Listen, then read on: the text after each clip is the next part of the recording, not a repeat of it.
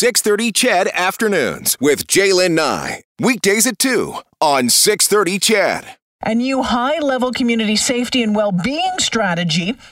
It has been unveiled by city administrators in hopes of making Edmonton the safest city in Canada by 2030. Now, the strategy has 7 pillars: anti-racism, reconciliation, safe and inclusive spaces, equitable policies, procedures, standards and guidelines, pathways in and out of poverty, crime prevention and crisis intervention, and well-being. So you might be asking, okay, well, what's the goal here? Well, it's to make sure everyone can feel safe anywhere in the city. Edmonton City Manager is Andre Corbould, and he joins us now. Andre, welcome back to the show. Thank you, Jaylen. All right, everyone can feel safe anywhere. Seemingly especially important these days as the city deals with a number of public safety issues. Was that part of the impetus for this? Yeah, I would say the impetus for this started 2 years ago. We've had lots of public hearings. We've heard a lot from Edmontonians about the pain they're feeling. And so, the City Council then had the task force make some recommendations, which we initially responded to, and we're asked to go do more work over this past 10 months, which we've done now, and we're ready to present to Council. But I think the reality is people aren't always feeling safe, and we need to do better and improve the safety in our city. You touched on a little bit more on the community groups that were involved in developing this strategy. I mean, it's not just something that city administration sat down in an office, 8 of you, and put this together. This was done with some great consultation. Yeah, I would say, but there's never enough consultation. I mean, we, first of all, we really did try to honor the work that the Community Task Force did last year in presenting its 14 recommendations to Council, which were accepted and we've begun to implement. But since that time, we have also worked with 80 other organizations to prepare this strategy. And, the list is in an appendix in the strategy of folks we worked with. And we met with many of them, but, there's still time's a factor. And I know some were disappointed that, we only got the report out publicly the other day before the committee meeting on Monday. And it's just a balancing of all the stressors. But, we could have not have put this together without the involvement of those community representatives. Andre, it seems like a very, very, very lofty goal. Very lofty. Is it? It should be. It should be lofty. I think it has to be lofty, given the difficult circumstances we're facing. And I think it's particularly lofty given that many of the reasons people are vulnerable in the city of Edmonton is due to mental health issues and due to the opioid and the drug poisoning epidemic that we're dealing with. And that those are root causes of other things, trauma. And so this should be lofty goals, and it needs to be in order to increase the safety of the city. But Andre, the city has been working on all of these pillars seemingly individually over the years. So what makes this different by bringing it all together? Yeah, I think it really became clear in the last 6 months that we needed a more comprehensive strategy. And this is why we really worked hard on defining these 7 pillars. And what you'll see different in this strategy than perhaps previous ones is firstly, it's completely integrated. So what you do in one of the pillars, for example, anti-racism, should have an impact on reconciliation. There's an intersectionality between all 7 of these pillars. And I would say things like the drug poisoning crisis that we're dealing with, that kind of runs along all 7 pillars, right? It's kind of a common thread that we see in all 7 pillars. So in many cases, for many severe issues, we need to work all 7 pillars in a very coordinated fashion in order to get the outcomes. And that's the other thing you'll see in this report and this plan, this action plan, which is our specific outcomes that will be measured, will be reviewed, and then you'll see specific funded actions for things to take place almost immediately. And that was one of my next question, Andre, is how do you measure this? What metrics will be used? Yeah, Yeah, that is a difficult one, and but essentially there are good metrics all over the city of Edmonton. Different organizations, we want to coordinate them, but some of it is a sense of how you feel. Do the citizens' feeling of safety? Some of it is crime rates. Some of it is the number of homeless people that are on the streets and so vulnerable that we need to help. The number of people that are housed, incidents that happened. And I think one of the most particular difficult data points is racism and the incidents that take place in the city. We know they're heavily underreported. And so we've got to do a better job of collecting the data, analyzing the data, and then presenting that data to Edmontonians so they can get a sense of, what the safety rate is in each of those pillars and what the aggregate safety feeling is as a result of all of those 7 pillars. So where does the cash come from to do all of this?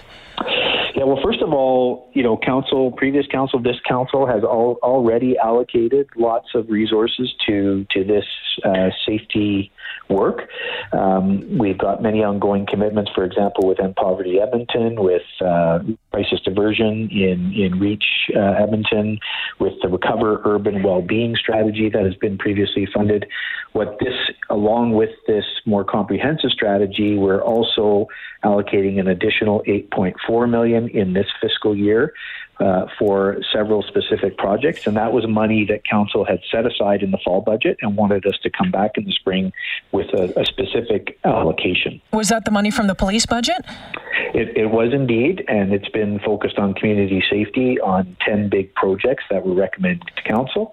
Now, one of those projects is in fact the integrated dispatching, which is an initiative that Chief McPhee and I have been working on since last year. And so some of those resources will be used to establish that joint dispatch center, which was a recommendation of the task force. It becomes a dispatch center that involves fire, police, social agencies, and the city, and is one independent of the justice system. And you know what, Andre, and I think that's a really interesting one, and it's one certainly that has been talked about a lot, about having more than just police officers respond to certain calls, having some social workers there as well. So I'm curious to know how that is coming together. You say that you and Chief have been working on that and working on it quite extensively. What does that look like as far as timelines and when it gets implemented, how it might work? And I know you might not be there yet, but I'm curious to know. Well, I would say we are there at this point because we've already fielded many teams, and the Edmonton Police Service has been fielding help teams for over a year now, and these are resource teams that include social workers with police, and on the city side, we've been doing that with transit officers in the transit system in what we call COT teams, which are, again, outreach teams that include access to social workers. We recently, in January, formed a partnership, which is a bit of a tripartite with the EPS, the City of Edmonton, and Bent Arrow Healing Society, led by Cheryl Whiskeyjack. And these 3 organizations come together to field those resources. So while we have had resources like that fielded, for example, in transit, we're going from 2 to 7 of those teams with the additional resources.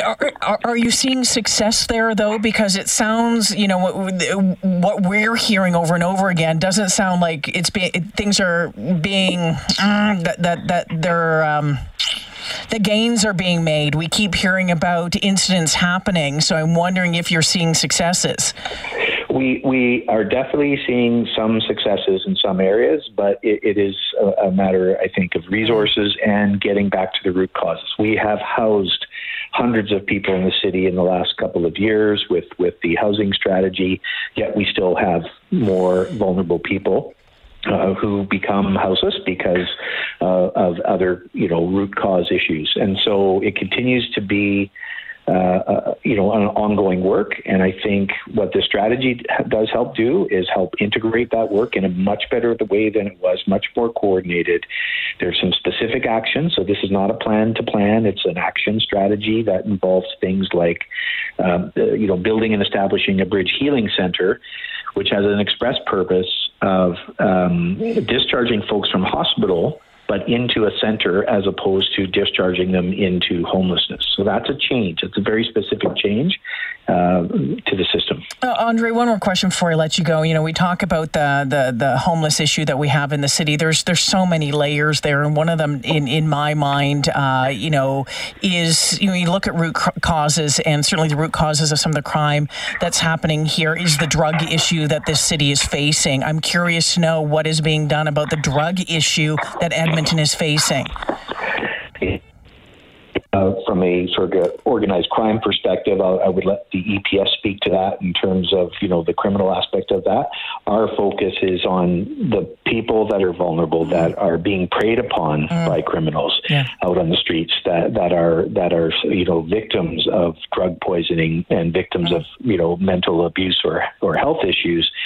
Our focus is to make a connection between those people and the social agencies that can get them help and the health system that can get them help so that they can, get their dignity, get their lives, get assistance with whatever they need and maybe even connect back with communities and family where they can be well supported.